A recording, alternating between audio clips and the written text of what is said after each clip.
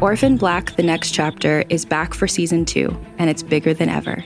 The official continuation of the hit TV show stars Emmy Award-winning actress Tatiana Maslany as all of the clones. And this season, she's joined by original TV show cast members Jordan Gavaris as Felix, Evelyn Brochu as Delphine, and Christian Brune as Donnie.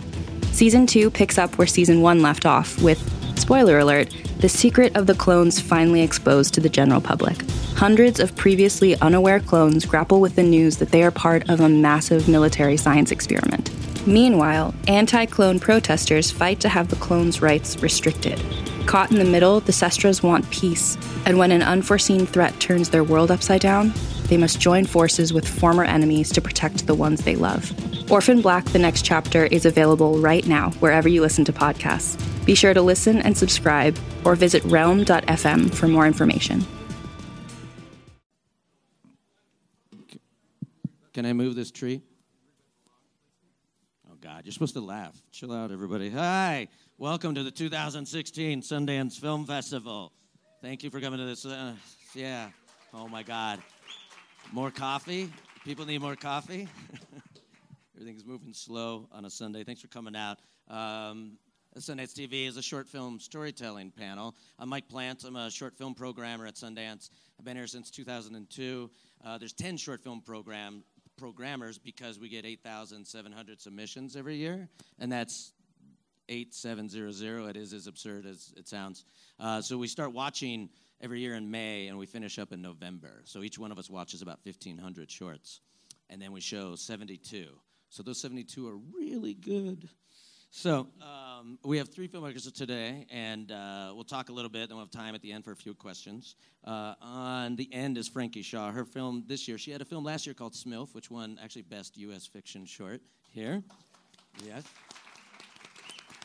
And actually, just real quick, speaking about that one, is that one online, or can people watch it anywhere? They cannot watch it anywhere, but I could personally email you a link. Okay. So, yeah. Later. Her film this year is called Too Legit, and the one-liner is, Too Legit is about a young woman who, after becoming pregnant from sexual assault on campus, goes on a journey to find out if the rape was legitimate, inspired by the statements of Senator Todd Aiken, a man who is not a very smart man. And then next to her is Kimberly Sherman, who's been to the fest a few times as a producer, right? Yes, yeah, a few times. And she has directed a short film that's in the festival this year called Dog Walker, which is a dark comedy adventure of a young dog walker after the unexpected death of one of her favorite clients. I think about that a minute, and yes, it's a dead dog. It's still funny. And next to me is director and writer Calvin Lee Reeder. He's been here a few times. 5 times? He doesn't remember how many times. No, 3 times with shorts. And twice with features, The Oregonian and The Rambler. And he's returning this year with a short film called The Procedure. It's in the Midnight Shorts program. An assuming man. Is it unassuming? Did I write that wrong? Yeah, it's an unassuming. Is he unassuming? An unassuming man is forced to endure a strange experiment. That one's very funny, too. So, the easiest question to ask everybody is just where you got the idea. And Frankie, go ahead. Okay, so a couple years ago, Senator Todd Aiken, I don't know if you guys remember this, so he said on live television that if a woman is raped and it's a legitimate rape and then she is impregnated, the body has a way of knowing that it's from a rape, and the woman's body would get rid of the fetus. Therefore, abortions are not necessary, for rape. From rape. And so I saw that and just thought it was so nuts and was inspired. I don't know, it just sort of, and then I just wrote the short pretty soon after that. So, yeah. And did you, how long were you writing in order to make sure, because since it's not just a touchy subject, but satire is just so difficult. Right. So I wrote it, and it was definitely more joke heavy than what we see. I think a lot of the fine-tuning actually just came once we were on set and feeling it out, actually during rehearsal. But I wrote it a couple years ago and sort of just put it away and forgot about it, and actually applied to the AFI Women's Directing Lab with it and didn't get in. And then, a few years later, I have a really good friend, and she wanted to read some stuff, and I sent it to her, and she said, let's make it. And that was, we just shot in October. So we shot October 17th, 18th, and 19th, and then we edited for 10 days, and then we submitted. So it was a really fast turnaround. So once my friend had asked or suggested we make it, I was constantly reworking it and rewriting it.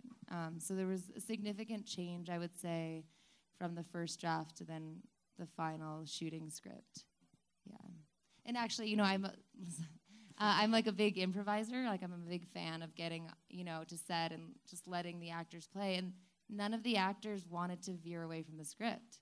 They were very intent on sticking. So we fine-tuned it like in the cut, but actually I would say that mostly all of it was scripted. So, yeah. Kim, are you obsessed with dog walkers? I'm not. My story is based on an urban legend, and I heard it at a party. Somebody was telling me about a young woman who was mugged while trying to transport the body of one of her favorite clients' beloved pets. And I thought it was incredibly funny. I thought it would be a perfect short film, and I tried so hard to find, because I didn't know at first that it was an urban legend, and I was told from this person at this party, like, no, my friend knows this person that this happened to, which should clue you in right away. It's an urban legend, but I bought it, and so I immediately tried to find the woman that this happened to, and my friend's friend said, oh, I guess I don't actually know this person, and then I used the internet to find out that it happened in every city ever, and it's the way you do with urban legends. So, but then I really liked the idea of this person kind of being okay with it. Like, what happens when they realize, I don't want to give away the end of my movie, though, but a lot of the humor comes from maybe the end of the film, and really what happens to this poor person as she's trying to just be a good dog walker and really in this difficult circumstance of finding this awesome dead dog. And what same sort of follow-up, like, did you stick to a script? Did you have it all sort of planned out? How much did you change? Because you actually do a lot without dialogue in the film. Yeah, I think that my script was a lot more dialogue heavy when I wrote it. I think I spelled out way too much on the page at first, and then I had time, because we actually pushed, and I had time to look back at my script and realize this is not how I am as a human being. I don't tell everyone everything that's going on in my head all the time, so maybe I should make it look like real people for a second. And I took out a lot of the dialogue, and then we got on set, and my cast are so funny and emotive and incredible, and it was I don't know. I did a good job casting, so they really just didn't need as much dialogue, and we really worked together. I mean, they stuck to the dialogue when it was important. There were certain lines that are important for plot, but they made them their own, and it was wonderful to work with them on that front. And Calvin, for the procedure, it's only 3 minutes, but you pack a lot of punch in this 3 minutes. Has anyone seen the procedure yet? Yes. See, and he's smiling. Yep, and they're smiling. So, and you do have one line of dialogue, but so how did the idea for the plot, which is hard to say without giving away, but let's say a man is kidnapped and tied down and this really horrible thing happens, but it's funny. I don't know exactly where any idea comes from, but I do like to kind of start with cliches that you're used to. So somebody gets captured, gets a dart in the neck, that old thing. And then he's held captive. And then I was just sitting around with my girlfriend, and I just pitched her on this really disgusting idea, and she was appalled, but she couldn't stop laughing about it. So then I wrote it, and then she laughed more, and I was like, cool. But it's kind of a dangerous movie to make, because there's this stunt, and so it took a while to find a producer to make it. And then what did that script look like? Because there's one line of dialogue, and there's a sign, and otherwise it's just action. Yeah, it's just a 2-page script, and just 2 pages of exactly what happens. And did not having dialogue to having something where there's a stunt that's complicated and a few things happen, did that actually make it easier to just say this is the script and we're doing it, and all you concentrate on is just fulfilling those 2 pages? Or is there something you're doing oh, that would be funny, and you threw it in while you were filming? No, it was right. It was by the book. I mean, we had one day to do it, and there was no fucking around. It was just like shot list this exact, because it's kind of a precise thing. Right. It has to be exactly, otherwise it won't be funny. So it's just, yeah, right by the numbers. But it was stressful because like we didn't have insurance, and if that went wrong, I'd go right to jail. So yeah, it all worked out. So Frankie, now they've had 2 with Smilf last year, so back to back. Good job. How were you working with pacing in a short runtime? Like when you were thinking of these ideas, you're like, oh, it's going to be 10 minutes? Like at what point is it in the script or in the filming and in the editing that you're like, this needs to be this long, and how are we going to get there? So last year's short was just a scene from a pilot I had written. So there was no real, I had no intention of it being a short or going to festival. So I wasn't thinking about it. And then it just it was a concise scene, beginning, middle, end. So it sort of just took care of itself. And it was short, and it was one room. And I paid out of pocket, and it was me and my friends, This year, the script was almost 25 pages. And we only had 3 days. And then, so what ended up happening is in the edit, we just kept taking out scenes. There was a lot. There's, maybe 3 or 4 scenes that are not in, what that we're you actually here. filmed. That we filmed, yeah. And so, because who really wants to watch like a 25-minute short film? And so we just kept cutting. We just kept cutting it down, and yeah. And what did it end up at now? it's with credits, 16:30.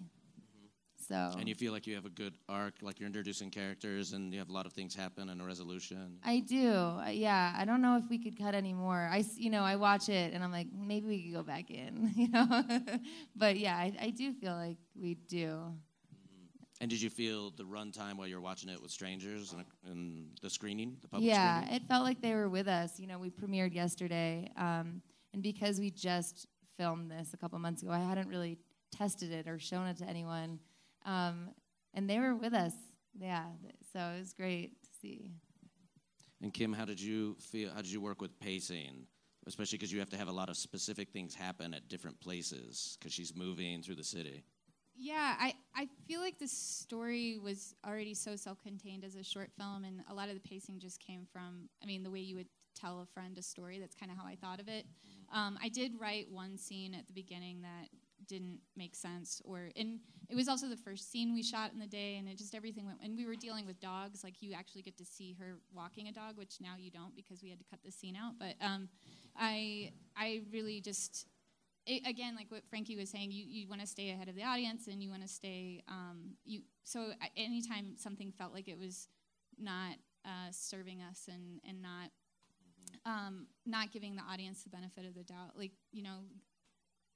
knowing that intelligent people are going to be watching this film, we just cut it out, got rid of it. And anytime we felt like there was too much exposition or too much internal description going on, we just got rid of it. So it was a more patient film. But you also felt like you also shot a lot of stuff that you didn't use?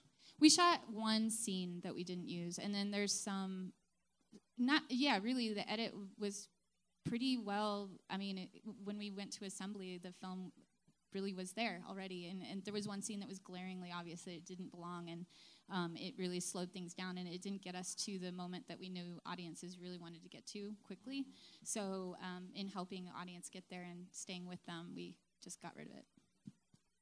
And Calvin, again, the 3 minutes, it always sounds, 3 minutes is, we tell people, on average, the fiction shorts that we show are between 10 and 12 minutes. But with 3 minutes, it might even be harder because you've got to introduce so many plot points and make sure people know what's going on. I don't know. The idea was 3 minutes. It was just like it was. I actually wished it was closer to 2. And then, did you film a lot in order to get that? No, I had it all planned. I knew like lens size and placement and all that. I military precision because nothing could fail. Because if one thing went wrong with this little piece, I couldn't, like Kim was describing, I couldn't do that because the thing wouldn't work. So I just had to do a lot of homework on it, and then it worked out. And then with the stunt, did you have to give yourself a lot of? Did you they had to take a day, or was that? No, I mean, we did the whole thing in one day, we just kind of worked the stunt into what I would describe as coverage, because it was like basically in one room. So we kind of went wide on the 18 and then got in close, and then it was stunt time. And yeah, it was stressful. And then when you were editing, was it just you and an editor, or did you bring anybody else in just to make sure it was working? No, it was just me and my editor, Buzz, and we worked together pretty good. And he wasn't on set, but just watching the raw footage, we were crying because it was so funny. I swear the raw footage is way funnier than the movie. But I don't know how to submit it. But like if you could just sit there and watch it, you'd see what I was saying. Right. Yeah. Let's talk a little bit about working with actors. Frankie, you've making a living as an actress. Does that make it easier or just different directing other actors? I think it makes it a lot easier, but everyone's different, so one of my actors couldn't take notes publicly, and I learned that on the first day. I would try to give her a note, and she'd be like, okay, I get it. And then if I pulled her aside, and I'm like, so this is what I'm looking for, she was a lot more receptive. Another actor would try to give my other actor notes. I mean, you never know what you're going to get with us actors. And, and I actually, one of the scenes we cut because I put my son in it, and he's a terrible actor. So he got, yeah. Did he take it well, or is he hopefully too young? Basically, he's like, Mom, you're paying me, right? I was like, I'll give you $20. And then after I told him I cut it, he's like, you still owe me 20 because I hadn't paid him yet. He's fine. And then dealing with sensitive subjects and satire, how much does it take longer to sort of prepare? So I'm a huge fan of rehearsal, because as an actor, when I don't have it, I feel like the project suffers. So it was so incredible that these very busy actors who were doing this short film for free, I only knew one of the actors, so it was all cold offers through agents, which seems so ridiculous that I got this amazing cast. But so I insisted on rehearsals, and they would come over, and we would, I couldn't get them all together, so I would play the other part with the actor, and we'd block it out, and I would then rewrite from those rehearsals. But yeah, I mean, it was really important, especially, Nate Cordry has this long monologue, and when he first came in, it was very broad and just sort of like a big, broad comedy. And then he's such an incredible actor, and very quickly we got it. Oh no, you really feel victimized, but you feel victimized by rape culture, and so. Yeah, it was really important, especially because these 3 days we were shooting so many pages, and when you're working with high profile, Zoe had to go to a Calvin Klein event at 4:30 one day. We had almost half a day with her. It's just stuff like that kept coming up. So, yeah. And Kim, how did you, especially working as a producer and having one type of experience with actors, how was it working with actors as a director? It was a lot more fun. Working with actors as a producer is sometimes not very fun. But Sarah's a good friend, and we knew that we've wanted to work on something together before. And when I told her this idea, she loved it. And kind of rehearsal for us was really just hanging out and talking about the film and the idea and the character. And then and Keith too, again, a friend that I had worked with as a producer before and really loved him, and in both cases they're just really good-natured and so funny. And a lot of our rehearsal time was, I was also the costumer on my film, and so we just went shopping together to try to find costumes and talked about the characters and rode the train around Chicago together. But it even was just great. That helped, just hanging out. Yeah, just hanging out. It was great, and also talking to my cast about what maybe their concerns might be about, because in mine it's a script that could go way too cute, or and it was there was a balance to hit, and so it was fun to collaborate with them on their characters and how we could avoid that too cute. It has to be a little cute, but not too cute.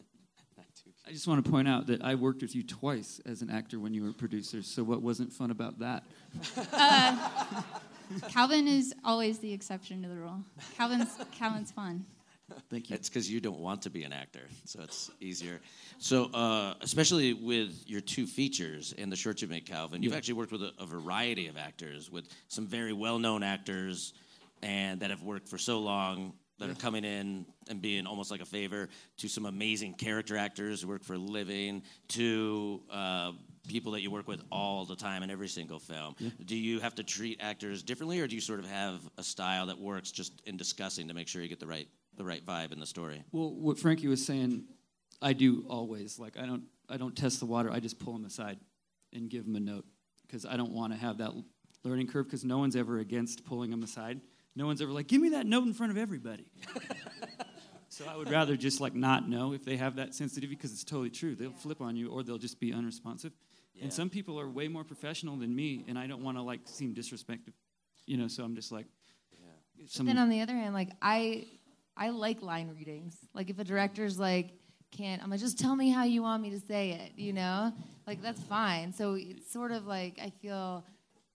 But if you have to tell me that. Right. Like I wouldn't just. You wouldn't know that. Yeah, because you'd be really mad at me, potentially. Oh, yeah. Because I made that mistake. It was actually so humbling, because for me as an actor, I'm just like, what, like, it's not as, I don't feel as self-conscious, And so I definitely made that mistake on this one a lot. So, yeah. Yeah, I don't test those waters anymore. Yeah, I just kind of pop out in there and give somebody a note. And you'll have a lot of character actors that are in like 2 scenes, and they kill it, but is that a different type of working relationship? Definitely. They don't necessarily, they don't know like simple directions like open up to camera. They won't know what that means, so I'll just kind of like, I'll just kind of get in there with them a little bit tighter and make sure we get what we need. A lot of time with the character actor, I'm playing the camera just as much, because I'd like to get really great faces, and I want to get the most interesting angle. And then it doesn't matter so much how good their performance is, quite honestly. But they're picked for an atmosphere. Yeah. And they're good at their lines, but they got 2 scenes. Yeah, they can't be bad, but like, it doesn't. Yeah. Different thing. Yeah. So we'll go to questions next. Let me just ask each of you, Calvin. Like, so you did a lot of shorts, and then you made 2 features. What kind of pleasure was it, or why did you go back to making another short after making 2 features? I'm still making features. It just takes so long. So like. I'm in the middle of set stuff, so it just takes forever. So we just made some short films to pass the time and do something, and it was fun. Yeah.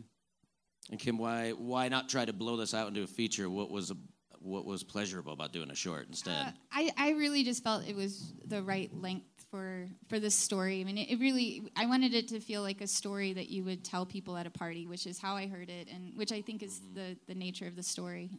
And I also I haven't directed in a very, very long time, and I wanted to use those muscles a little bit too. Do you feel like it was less pressure then? It was a little less pressure, and we used like a crowdfunding. We did Fractured Atlas for ours, so it wasn't like I didn't have to pay people's money back. I didn't have to, I could do something that was for me and the people making the film, and really hope that I told a story that people like and want to see, and let that be the pressure of just making art instead of really all the business aspect of it. Mm-hmm. And Frankie, because you've worked on so many features and shorts, what about making 2 shorts in a row did you like? Well, I feel like when you have like a long satire, it can get pretty exhausting, and so I couldn't see this, being a feature. And also, I'm learning. It's a process, and I feel like this one I'm a lot more confident to go make a feature, but I wasn't there before this. Okay, we can take some questions. Oh, the first one's always so hard. Come on. There you go. How did you guys finance a short? Which in our heads, like, oh, that'll be easy, but not necessarily. So we went out to feature financiers and asked them for $5,000 donations. So we had about maybe 5. And then just a lawyer that I knew who believed in this topic and discussing this issue gave us money. And then we needed a little bit more. And so I just posted to my friends on Facebook. And I said, we need some finishing funds. And then some man I went to high school with reached out, who I hadn't seen since high school. and said, "How much do you need?" And I said, $7,000, and he just wrote me the check. So, yeah. Magic. It was pretty incredible, the generosity. Like, I pretty much can't believe it. It's a lot of money. Kim, how did you finance it? Mine was, I come from a really supportive film community in Columbia, Missouri, and so I've had the same people kind of give to a lot of my projects, even features. And when I decided I wanted to make a short, I was actually really overwhelmed by how many people from my community were like, take some money, like, go make this. We really want you to do this. It's very exciting.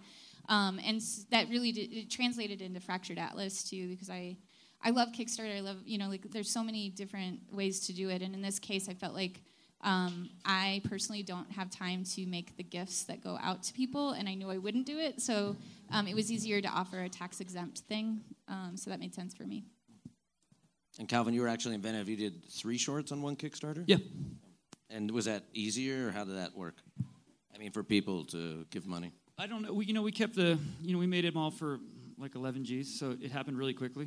It was easy. I tried not to set my sights too high, and it wasn't stressful to raise that amount at all.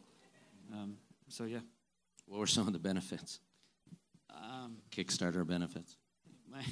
My mother is a psychic, so you could talk to her if you wanted. No, that's real. No, that's like if somebody gave you money, they could get a reading from your mom. That's true. I don't know. Why stuff is like no that. one laughing? I guess people really want to do that. I try to give away props from my old films that I have, like, in my closet. My girlfriend wants to not be in the house anymore. You wrote songs for people for one of your Kickstarters. I have to write great. a bunch of songs when I get home. I got to write a freaking album when I get home. Right there.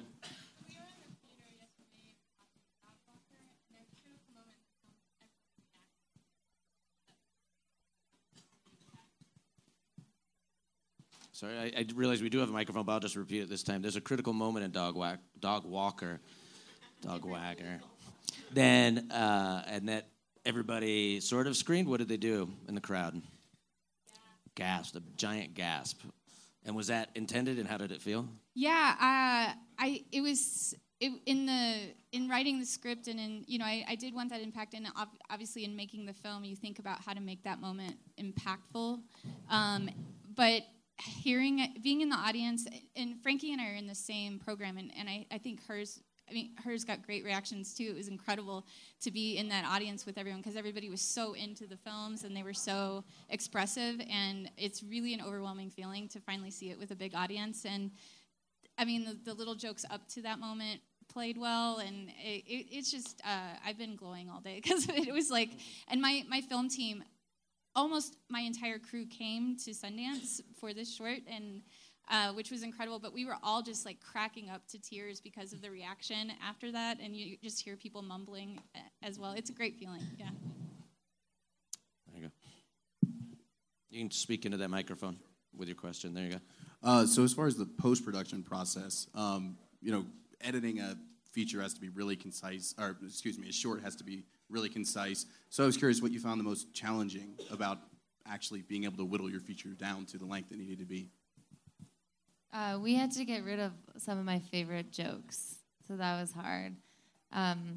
There was a moment, I don't know if anyone's seen it, but in the pediatrician's office when Clark Gregg finds out that Zoe's pregnant, and he raises his hands up, and he's like, "Praise be!" And it's just like, he's just so funny, and it was just like too broad, but like it had us laughing every time. So just like the big joke moments that are gone is probably, the hardest. Did you guys all work with editors? Yeah. Mm-hmm. Yeah, Calvin and I were just talking about this. Like, some of our friends are really great directors and editors, and they can somehow manage a feature and not have to have that time to step away from it for a second. And there's different reasons to, when you're a director, to work with an editor. But for me, it really is that, like, I love that second opinion. I love seeing someone else's interpretation of it. And also as a director, I found that, like, I'm really good at instinctually feeling when something's not right, and to see someone else put it together in their own way, and to know, like, oh, that's not right. So see what didn't work and work with it the way that it should work. but also to give yourself that time to kind of take a breath for a minute after shooting it, to have the assembly ready to go for you, and work out issues in a way like I can edit, but I'm not an editor, and to have someone else's brain work that way is pretty fantastic for me as a director. Yeah, me too. You got to be patient with your editor though, like because you kind of freak out when something's not right, and you got to learn to not like, because then you might get on the wrong page. Did any of you work with your editors on the set? Did you have your editors on the set? I did.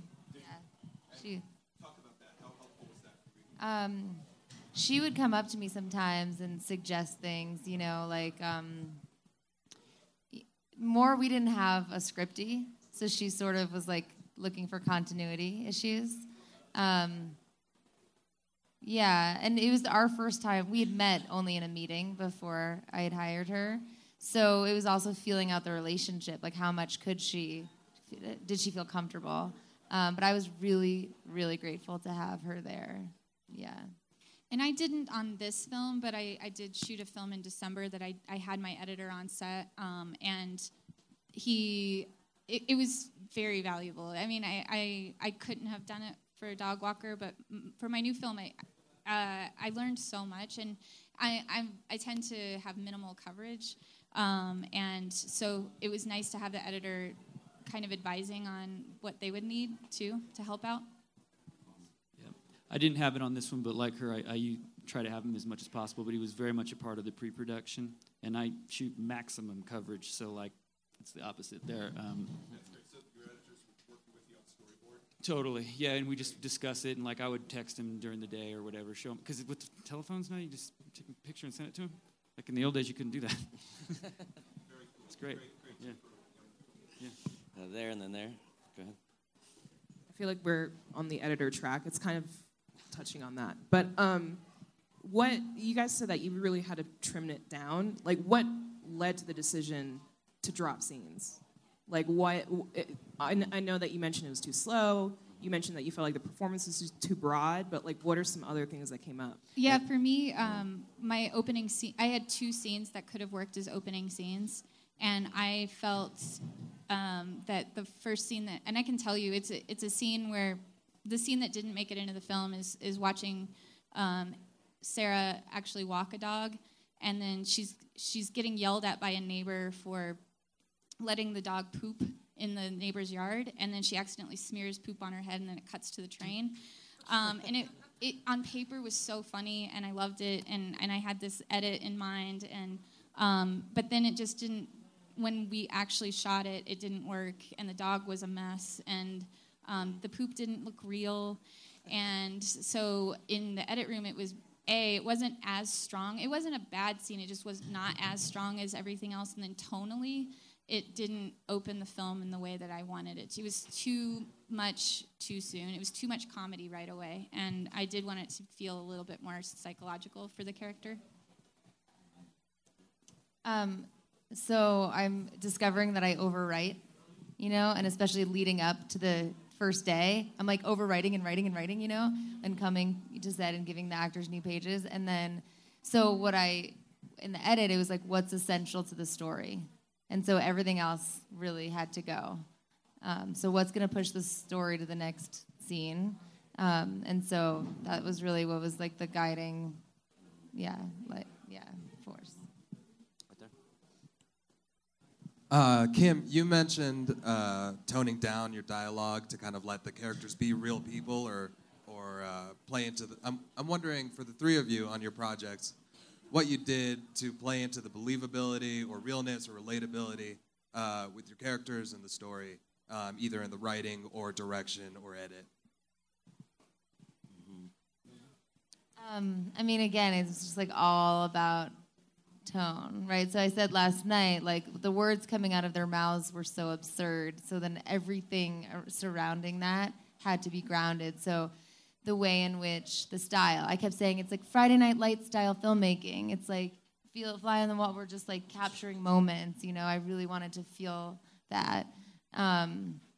Yeah, so that was just like grounded. And whenever like a performance was too big or reaction, especially like, actually working with actors who don't typically do comedy was interesting because I think people think comedy's like about big reaction. So like that was something to figure out too. It's like, oh no, it's the opposite. Don't do anything, So yeah, the absurdity in your film is from the lines. Like the fact that like Frankie's film has so many things that real people say, and they were saying it so like delivering it, but it was making people crack up. But it's like scary because people really say those things when talking about rape culture and putting blame on the victim in cases of rape. It was incredible. Yeah. For mine, it was more, there's a little bit of a romance in my film, and I just wanted to swing the tone to where it felt like a believable chemistry, and I don't feel like talking all the time. Like, when I fall in love with someone, it's not all about witty banter all the time. Like, and so when I wanted to see two people falling in love, I wanted it to be emotive and for it to feel more than to be said. And so I just always look for those moments where the picture could be a more gentle way to say what I was trying to say. Yeah, mine's like a comedy too, but it wouldn't be funny if the guy wasn't actually terrified. So like, it couldn't play like a Saturday Night Live skit or something like that. He couldn't be pretending. He had to have real terror, like real drama. So we just, play it straight, and it'll be funnier that way, like Frankie was saying. There's one shot where he actually has a tear come out. That's true. Yeah. Did he just cry? We got a single tear. Like Cyndi Lauper in that video. What was that video? Time After Time. A single tear.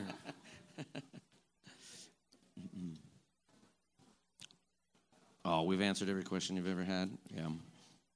There you go. Microphone. What was your timeline from the genesis of the idea to actually writing the script, from writing the script to deciding, hey, we're going to make this, let's do this, and then from that point, getting into production? So like I wrote it, and it's a weird movie, and people didn't want to do it with me, but they all thought it was funny. So I think it probably took about a year to find a producer that would like build this set and get this. And it sounds abstract, but it's an uphill battle. And we finally found a guy to do it, and he got really excited. So then we did the Kickstarter, and then we were in production a month later. So probably a year. Yeah.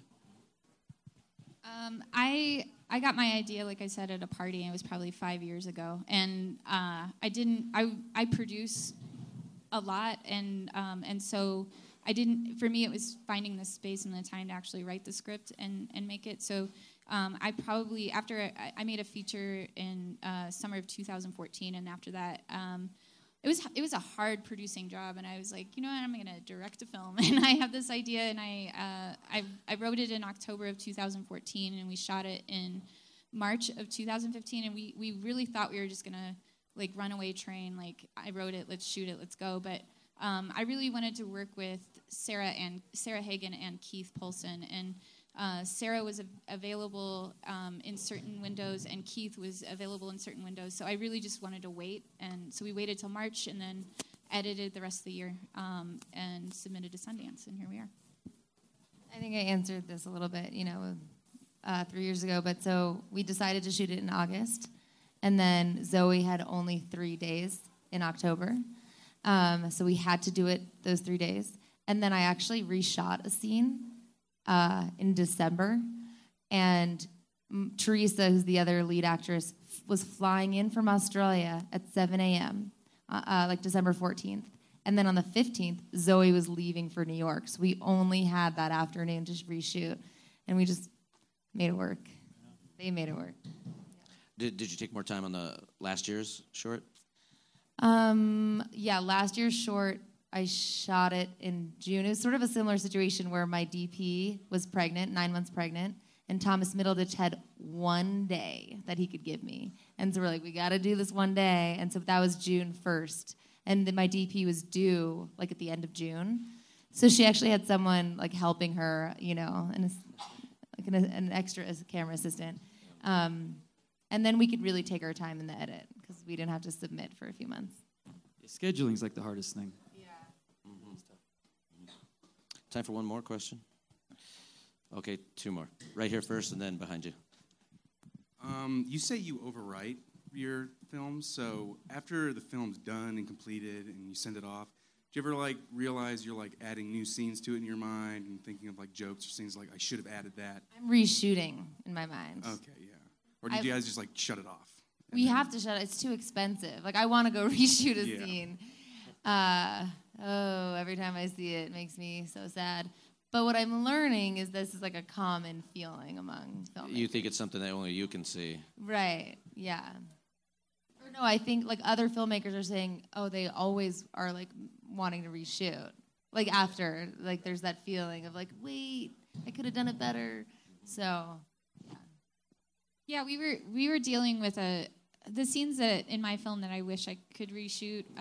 I did overwrite, and then we were dealing with an actual moving train, and the Chicago Film Office and the CTA were so kind to us, but we still had limited time, and so for me it was more, what's the most impact I can get in the quickest amount of time, and I think a lot of my writing went out the window just from the logistics.